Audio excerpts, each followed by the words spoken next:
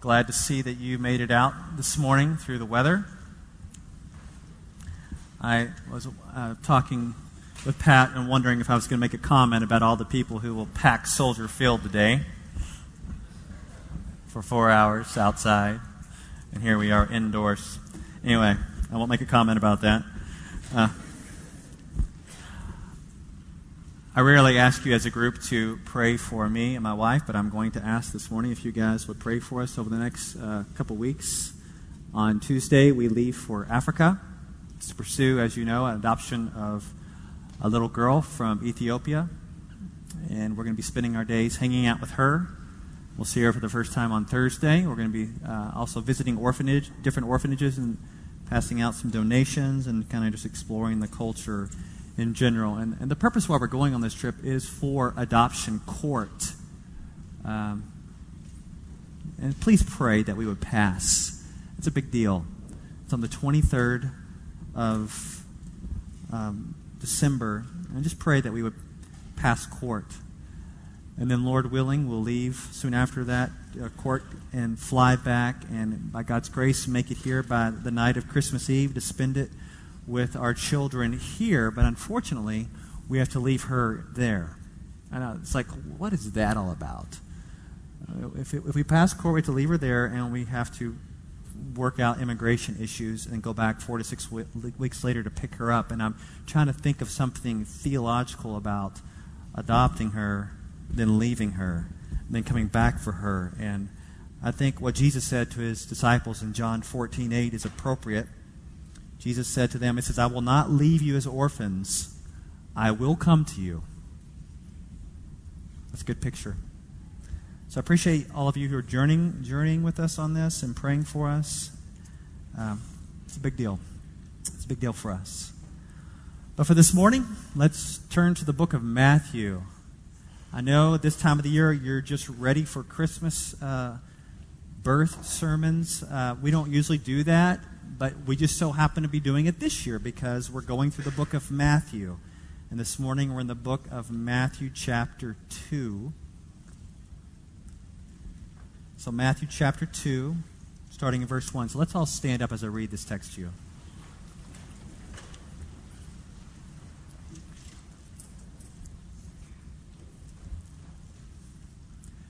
Now, after Jesus was born in Bethlehem of Judea in the days of Herod the king, wise men from the east came to Jerusalem, saying, Where is he who has been born King of the Jews?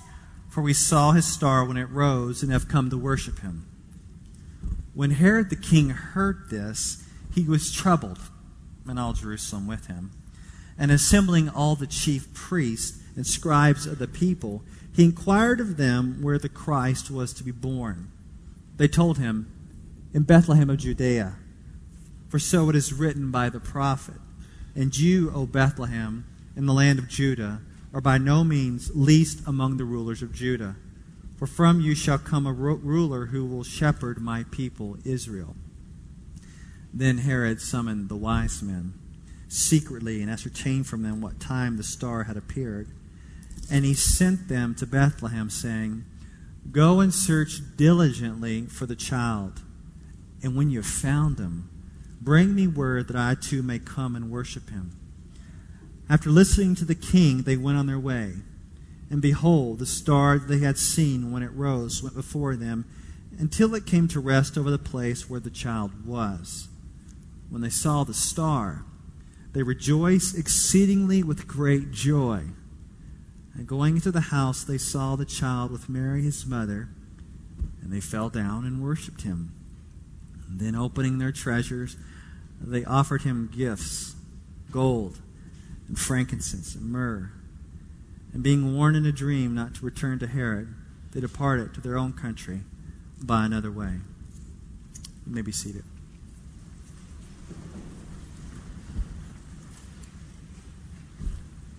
This may be one of those snowy Sundays in December where you're anticipating not being changed much at church. My prayer for you this morning is that would not be the case, that something significant by the power of the Holy Spirit would be done in your life, that you would be surprised at what happens in you this morning. This is a great text we're studying. Matthew is presenting to us from the infancy that Jesus is the King. And he's not just the King of the Jews, but he's the King of the world, and he will be worshipped by the nations as we have these wise men worshiping Jesus. And I think we would do well this morning to reflect upon the idea of the kingship of Jesus over our own lives. You see, what Matthew's trying to convey here is that Jesus is not just the king for Israel, but for the nations, and we should get excited about his kingship spreading among the nations, but we're not going to get too excited unless we're first excited about Jesus being king and ruler and Lord over our own lives. So this is what I want us to do. I want us to start pulling back, slowing down, taking stock of our own lives, and kind of evaluating where your walk is with the Lord. Like, how are you doing bowing down to the King? How are you doing your relationship with Jesus? And I know it's during this kind of time of the year that you're so packed, you got crazy stuff going on. I know some of you have finals, some of you already finished finals. You're shopping, you're going here and there. But what will happen to most of you, maybe not all of you, but to most of you, during this holiday, you will have some semblance of downtime. I know you don't believe that now, but you will. You're going to have a day, 2, maybe 10 minutes. I mean, you'll have some time where you can pause, pull back, and evaluate. And then you can cram that time with TV watching and a lot of busyness. Or you can say, no, I'm going to stop here. I'm going to evaluate where I'm at with the Lord. What's going on in my life? What are my plans? Where's my future going? What is going on? Is Jesus king over my life? You see, this is the way our lives work. There was a point in your life, most of you are Christians, I know most of you, you're walking with the Lord. There was a time in your life where you were trying to figure out God's will, right? You're seeking his face, you're seeking his word, you're seeking the counsel, and you made decisions, and you figured out what God's will was for your life, and you started to walk in it, and you submitted to the Lord while you held it loosely, right? We would all agree, right? We had that time in our life, we submitted our plans to the Lord, and yet we held them loosely. But as we age, and as we start to mature in our walk with the Lord, we see that some of the decisions we made in the past weren't the best. And they weren't necessarily plans that were from the Lord. They were actually plans that just came from us. And it's not like we submitted them to the Lord. We actually submitted them no higher than our wayward hearts.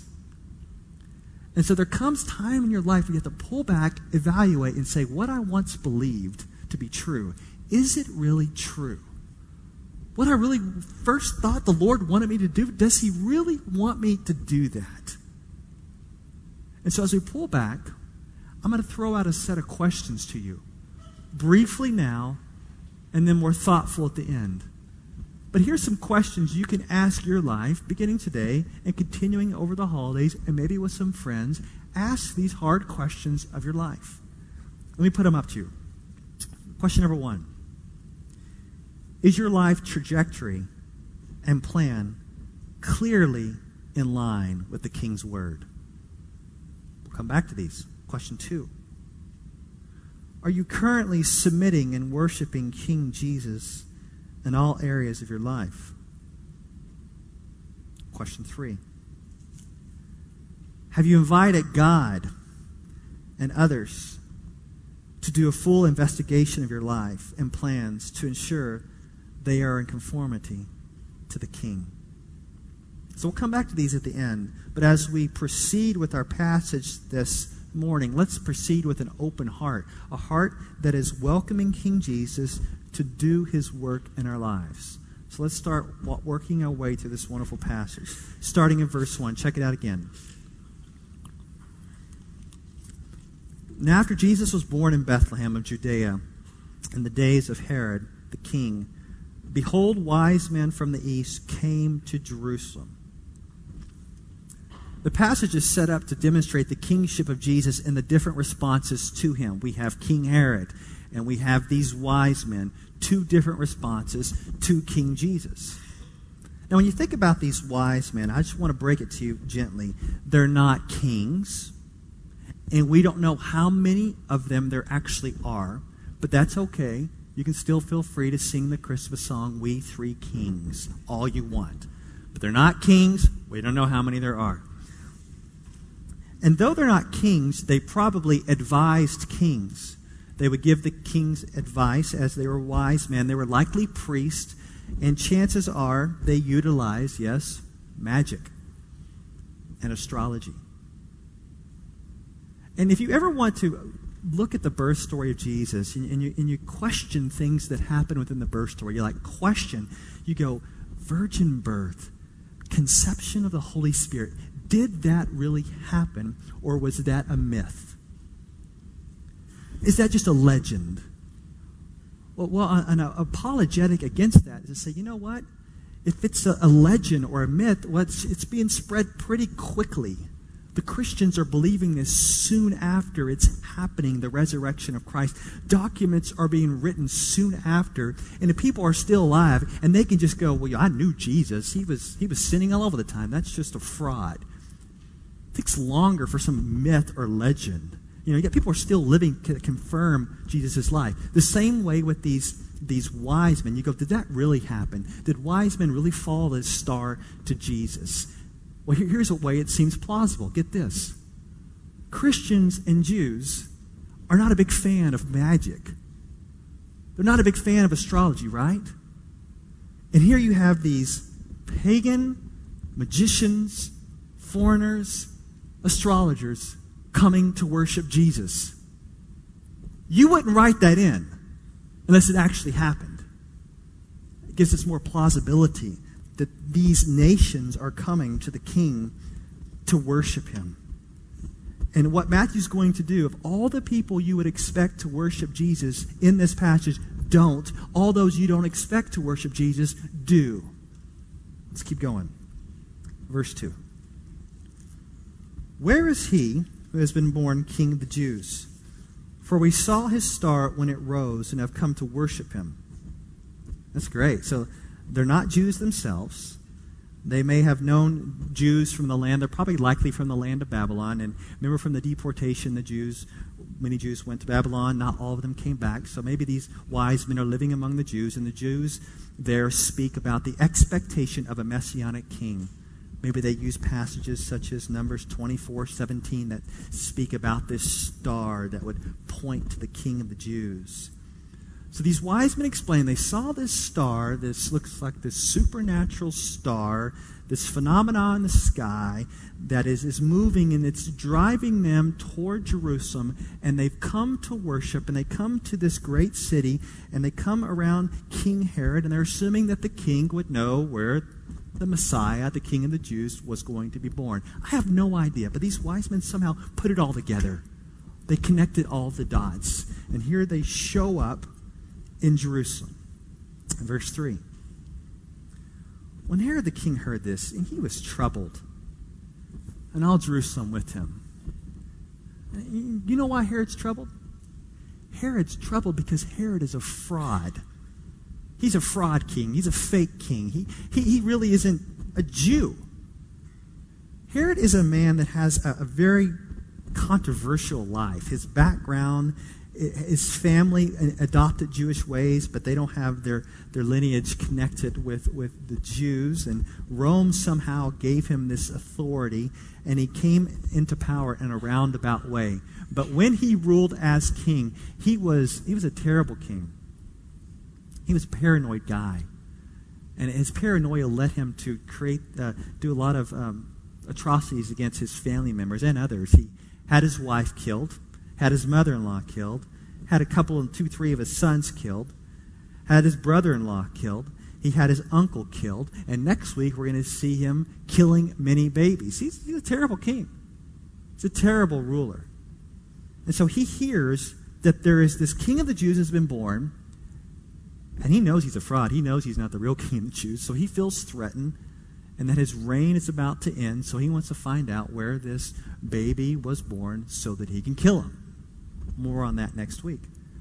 But if you look at verse 3, I don't understand. Do you understand when it says, and all Jerusalem with him.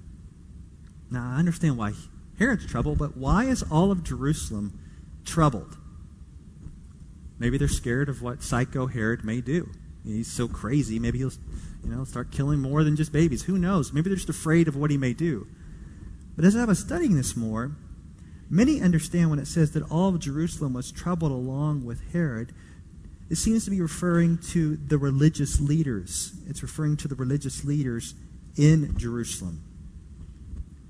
And you wonder, well, why would the religious leaders be troubled? I mean, why? I mean, wouldn't you be excited? Yeah, the king's here. Well, they're troubled because they have power.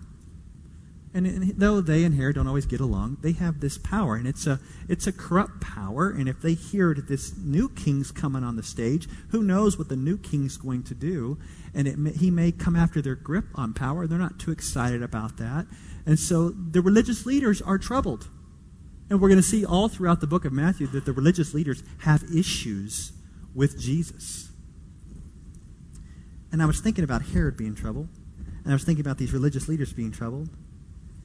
And I started thinking about us, and we all can have these troubled tendencies when we believe that God may threaten the reign we have over our own lives. Because there's a lot of us in here, I don't know, maybe me too, we like to control our lives, we like to call the shots, and when we think about Jesus invading our lives, that can be quite troubling. Because if he comes and invade our lives, then what's he going to do? And we get so troubled because we assume that we know how to run our lives better than King Jesus. If you think you know how to run your life better than King Jesus, then you do not know King Jesus very well. You know why? Because our King is a gracious King.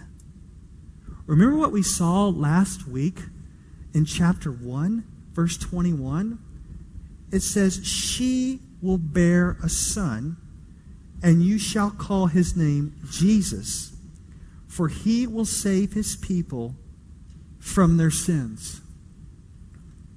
How could you possibly think that you could run your life better than a king who came to die for you, to take your sins upon himself on the cross, bearing the wrath of God, murdered in your place, buried, rose again, ascended, reigns at the right hand. All who repent and believe can be saved and know the Father. How can you possibly think that you can run your life better than him?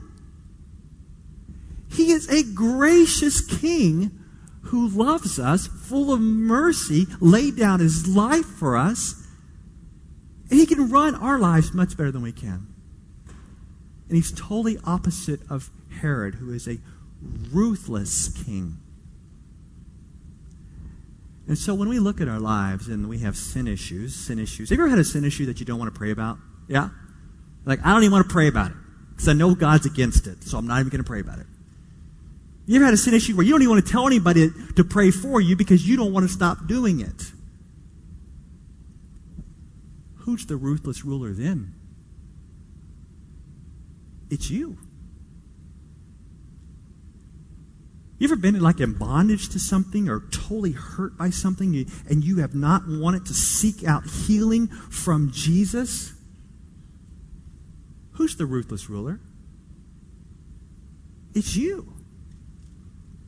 We have these tendencies to be troubled about the invasion of Jesus. What we don't realize is he's a gracious King who's going to forgive us, heal us. And when we keep him away, we're the ruthless ruler. Look at this gracious King. Let's see what's going on here. Verse 4. And assembling all the chief priests and scribes of the people, he inquired of them where the Christ was to be born. And they told him, in Bethlehem, Judea. For so it is written by the prophet, "And you, O Bethlehem, in the land of Judah, are by no means least among the rulers of Judah. For from you shall come a ruler who will shepherd my people Israel. So Herod finds out these guys are here from the east looking for this king. Herod doesn't know the word. He goes to the Bible guys. He goes to the scholars. He goes to the priests. He says, look, these guys are here. No clue where he's going to be born. Where is he going to be born? And these guys, they know their Bible. Micah 5:2. Yes, Jesus will be born in Bethlehem. Yep, that's where the Messiah will come. That's where the king will be born. For sure, Herod. And then he tacks on this little part at the end.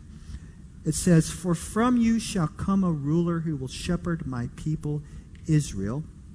That's a quote from 2 Samuel 5:2. So not only is the king going to be born in Bethlehem, but the king is going to be a gracious king who will shepherd his people, forgive their sins, and lead them to God. So the King Herod goes right to these Bible guys. They say, yep, it's going to be Bethlehem, and he's going to be a gracious king. It's for sure going to happen that way. This is what amazes me, is that Herod says, some guys are here. Where's he going to be born? They know the Word of God. They say, here's where he's going to be born. And then that's it. That's it. These Bible guys, they don't go. They don't go and look for the king. They don't go and search for the king. The Bible guys don't. Maybe they love their corrupt power, but they're staying there. And then these wise men go, but not them. They know the prophecy. They hear that maybe this king is going to be born, and they don't go worship. And yet these pagan foreigners, astrologers, magicians, they go. Everybody you think in this story who should be worshiping Jesus is not worshiping. And the people you think would never worship Jesus are worshiping him. Isn't that amazing? Those that are so close to him are not worshiping. And those who came from so far away, the nations, the foreigners, they're the ones worshiping. Sometimes we assume too much. Sometimes we assume that those who have the best chance are going to be the ones that bow to him, right? But some of you grew up in a church. You grew up going to Sunday school. You grew up in a Christian home. You grew up maybe even going to Christian school. You have 16 Bibles on your shelf. You would think, you're the one that's going to worship, right? You're the one who has the best shot at it. And what do we see? A lot of times, you don't worship. And along comes someone who doesn't know anything. So far away, and you look at them and you say, that magician, astrologer, pagan, no, they're never, ever going to follow Jesus. No way. And they're the ones following Jesus. And you can say, yeah, but I know the Word. I've memorized the Word. I don't have to actually do it or submit to Him. We could be like those religious guys. They know the Word. And those astrologers, magicians, the wise men, they don't know the Word. They just want to worship. Where's He at? And so the guys who know the Bible stay behind and study the Bible. And the guys don't have a clue. They go worship. That is amazing. That is amazing. Let's look at sneaky Herod in verse 6 and 7.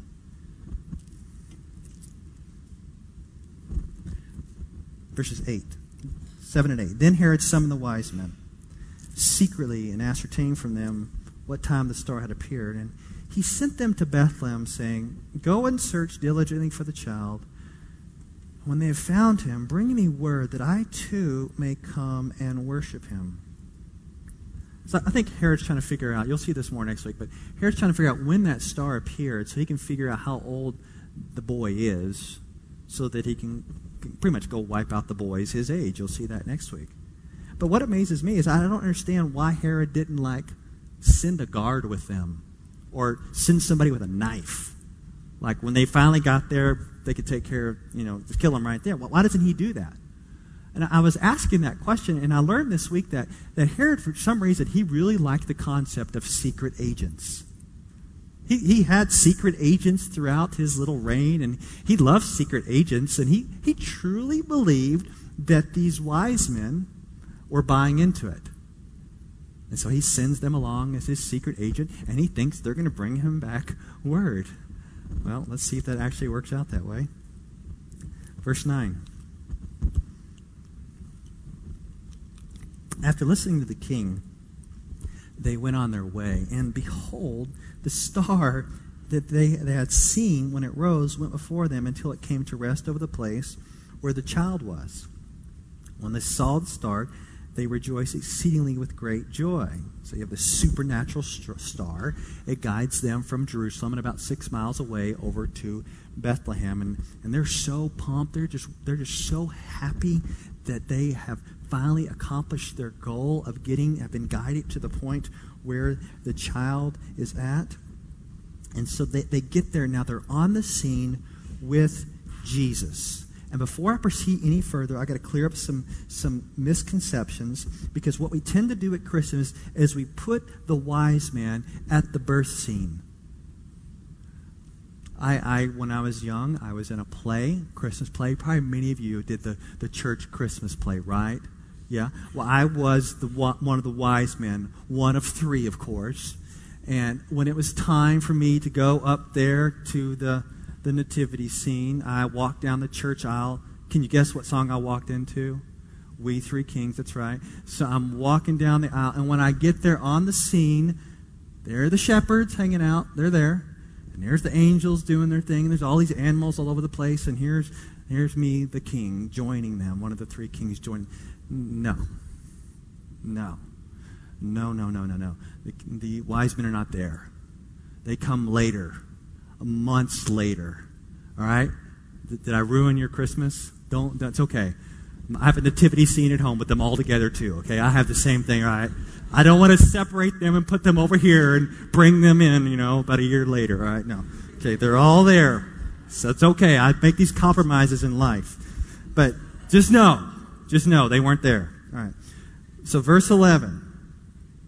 And going into the house, they saw the child with Mary, his mother, and they fell down and worshipped him. Then opening their treasures, they offered him gifts, gold, frankincense, and myrrh. I don't know what these guys understand. I don't know. Maybe they just think they're paying homage to this earthly king. I don't know what they understand. Do they understand about this awesome conception? Do they understand that Jesus is going to come to save people from their sins? Do they understand that he's going to shepherd the lost, the Virgin Mary and all that? Do they understand all that? I don't know. But I am amazed that God is bringing these guys from so far away to when Jesus is a little baby boy, and they're just worshiping. They're giving them gold and giving us this really expensive fragrance of frankincense that is burned, and then of myrrh, which is another expensive fragrance, and they're just worshiping. And many have speculated, you'll get to it more next week, that Mary and Joseph, they're going to have to flee to Egypt soon. Like, how's a poor family going to take an extended vacation in Egypt? Look at these expensive gifts. It's going to fund their travel. Pretty impressive. God's bringing worship from the nations to bless the king. And then there's verse 12. And being warned in a dream, this is the wise men, and being warned in a dream not to return to Herod, they departed to their own country by another way. This is a supernatural WikiLeaks. It is, straight up. As you may know, WikiLeaks is this controversial organization that puts out sensitive documents, and often unpublished documents come out about the internal workings of governments that can be damaging to governments and individuals. But look what God's doing here. He's revealing Herod's heart, not through a website, but through a dream.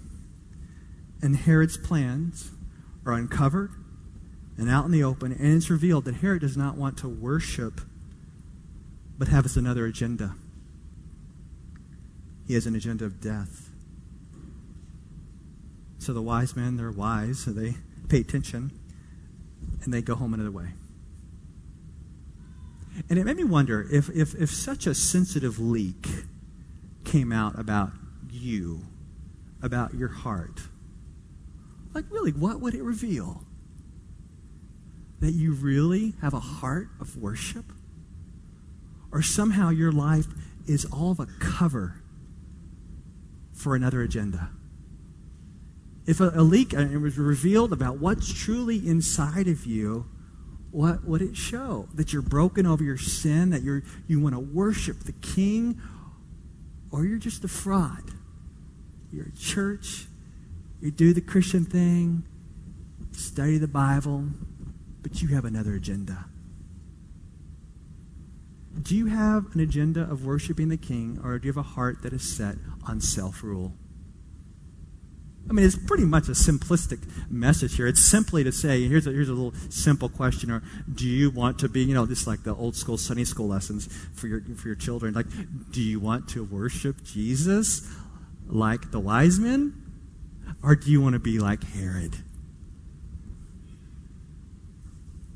Well, what are you going to say? Well, I want to be like Herod. I mean, everybody in here is going to say, no, I want to be like the wise men. I want to worship Jesus. But every single person has these Herod-like tendencies in their life where they are set on self-rule. We're set on governing our own life, and we keep the gracious King at a distance. And that's why I believe that beginning today, you need to pull back and ask yourself some hard questions. I think starting today and continuing through the holidays before we hit the new year and you make all these resolutions that are not going to last for very long, you need to start thinking about, what are you doing? Where is your heart? Is it set on worshiping the King, or is it set on basically worshiping yourself and reigning your own life?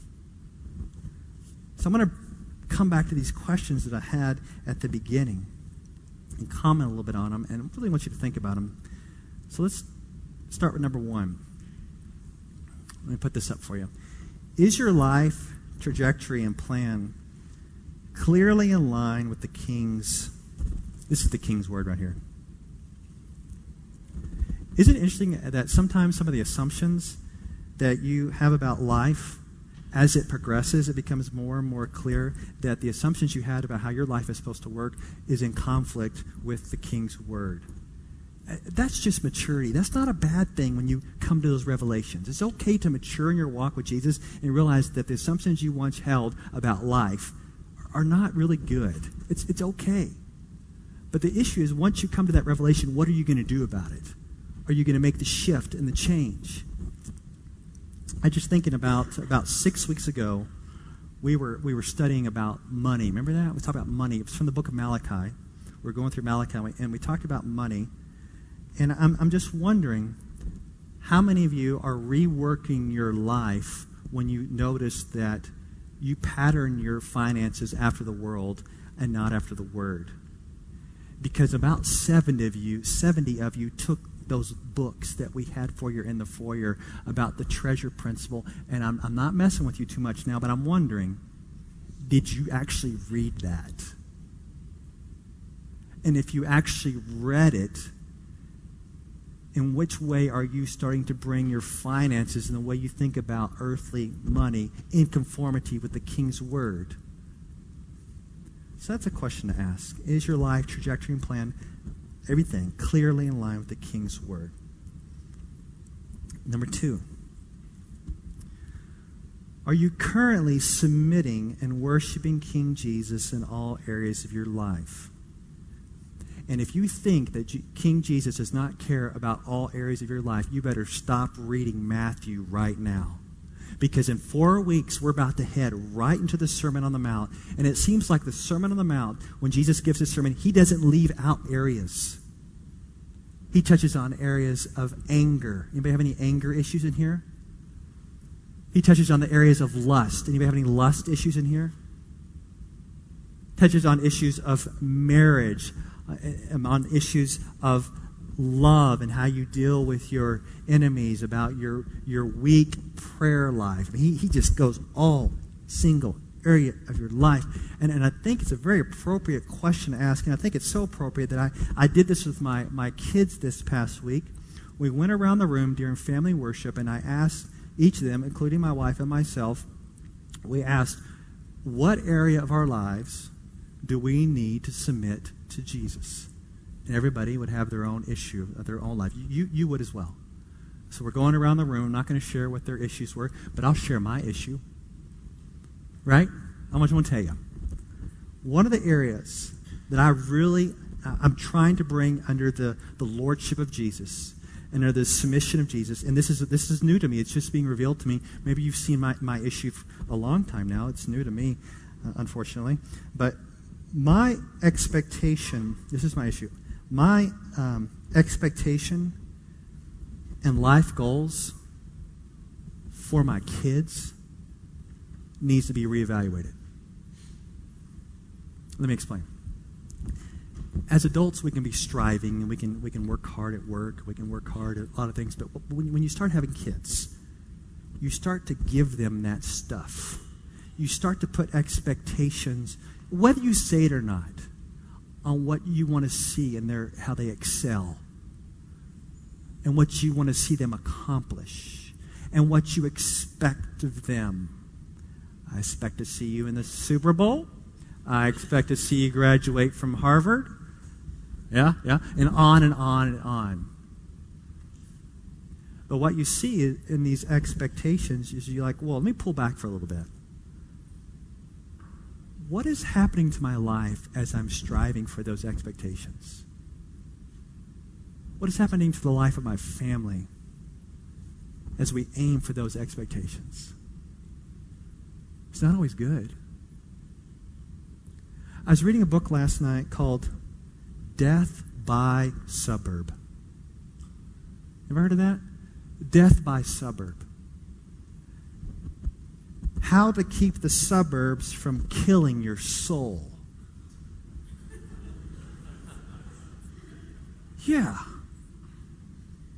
And one of the things it talks about in there is the expectations the parents have upon their kids, and it's kind of ridiculous. An example he gave is a friend of his, whose wife was very sick with cancer in the hospital, was out one day coaching his daughter's soccer team, little soccer team, and he's trying to rotate all the kids in so they all have fair playing times, just like you do in the suburbs, fair playing times. And one of the moms there didn't think that her daughter was getting enough of fair playing time, so she left in a huff during the middle of the game. And he's like, okay, my wife is really, really sick with cancer. And you're angry about a little kid's soccer game? And it made me think about my expectations. Where does this fit into the Word? Where does this fit into life? What is my perspective? What am I doing? Am I driving my kids, my family to this brink? And so that's my issue. Thank you for letting me do some counseling with you over that. But what's yours? What area of your life is not in submission to the King? Long-standing assumptions you may have had, this is the way it's supposed to be. Maybe it's not the way it's supposed to be. That's just the way you were taught from your parents. Or maybe you just assumed that's the way it was going to play out. Maybe it has nothing to do with what God wants. What area is that? Last question. Have you invited God and others to do a full investigation of your life and plans to ensure that they are in conformity to the King? This includes other people. Have you ever had someone just come in and say, I know you have financial advisors, they look at all your finances, and you have someone else that may look at other issues in your life, but have you ever said, look, come and evaluate my life with me? Find someone who knows the Word. Maybe they're in your ethos community. Sit down with you and say, okay, here's my life. What areas of my life do you see not matching up? I almost want to dare you. I dare you to invite someone else in. Invite someone else into your life to look at another angle of what's going on. And while you're doing that, invite, say, God, full access. I want to hide nothing. Come and evaluate my life. I want it all to be in submission to the King because I am such a ruthless ruler and you are not. Our King is gracious and he loves you and he wants to reign over all of you. Let's pray.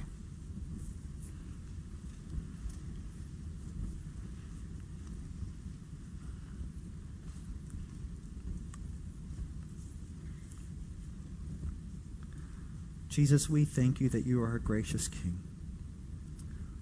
Father, thank you for sending your Son to reign over us, to shepherd us, your people, to save us from our sins, to reconcile us to you.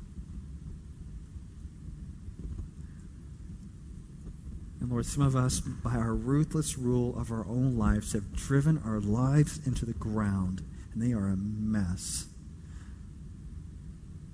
And we invite you to come and heal us, to forgive us, to show us truth where we're just so blinded, to give us victory, to bring us out of bondage. Lord, I pray for my brother in here. I don't know how many of them are in here. I pray for my brothers in here, Lord, that they will not wait any longer to submit to you. They would submit to you today. They would flee the bondage they're in and submit to you, gracious King. I pray for my sisters in here who have nowhere to go. They feel like they are stuck. May they just go to you, the gracious King, and just pour out their lives in full submission to you, gracious King.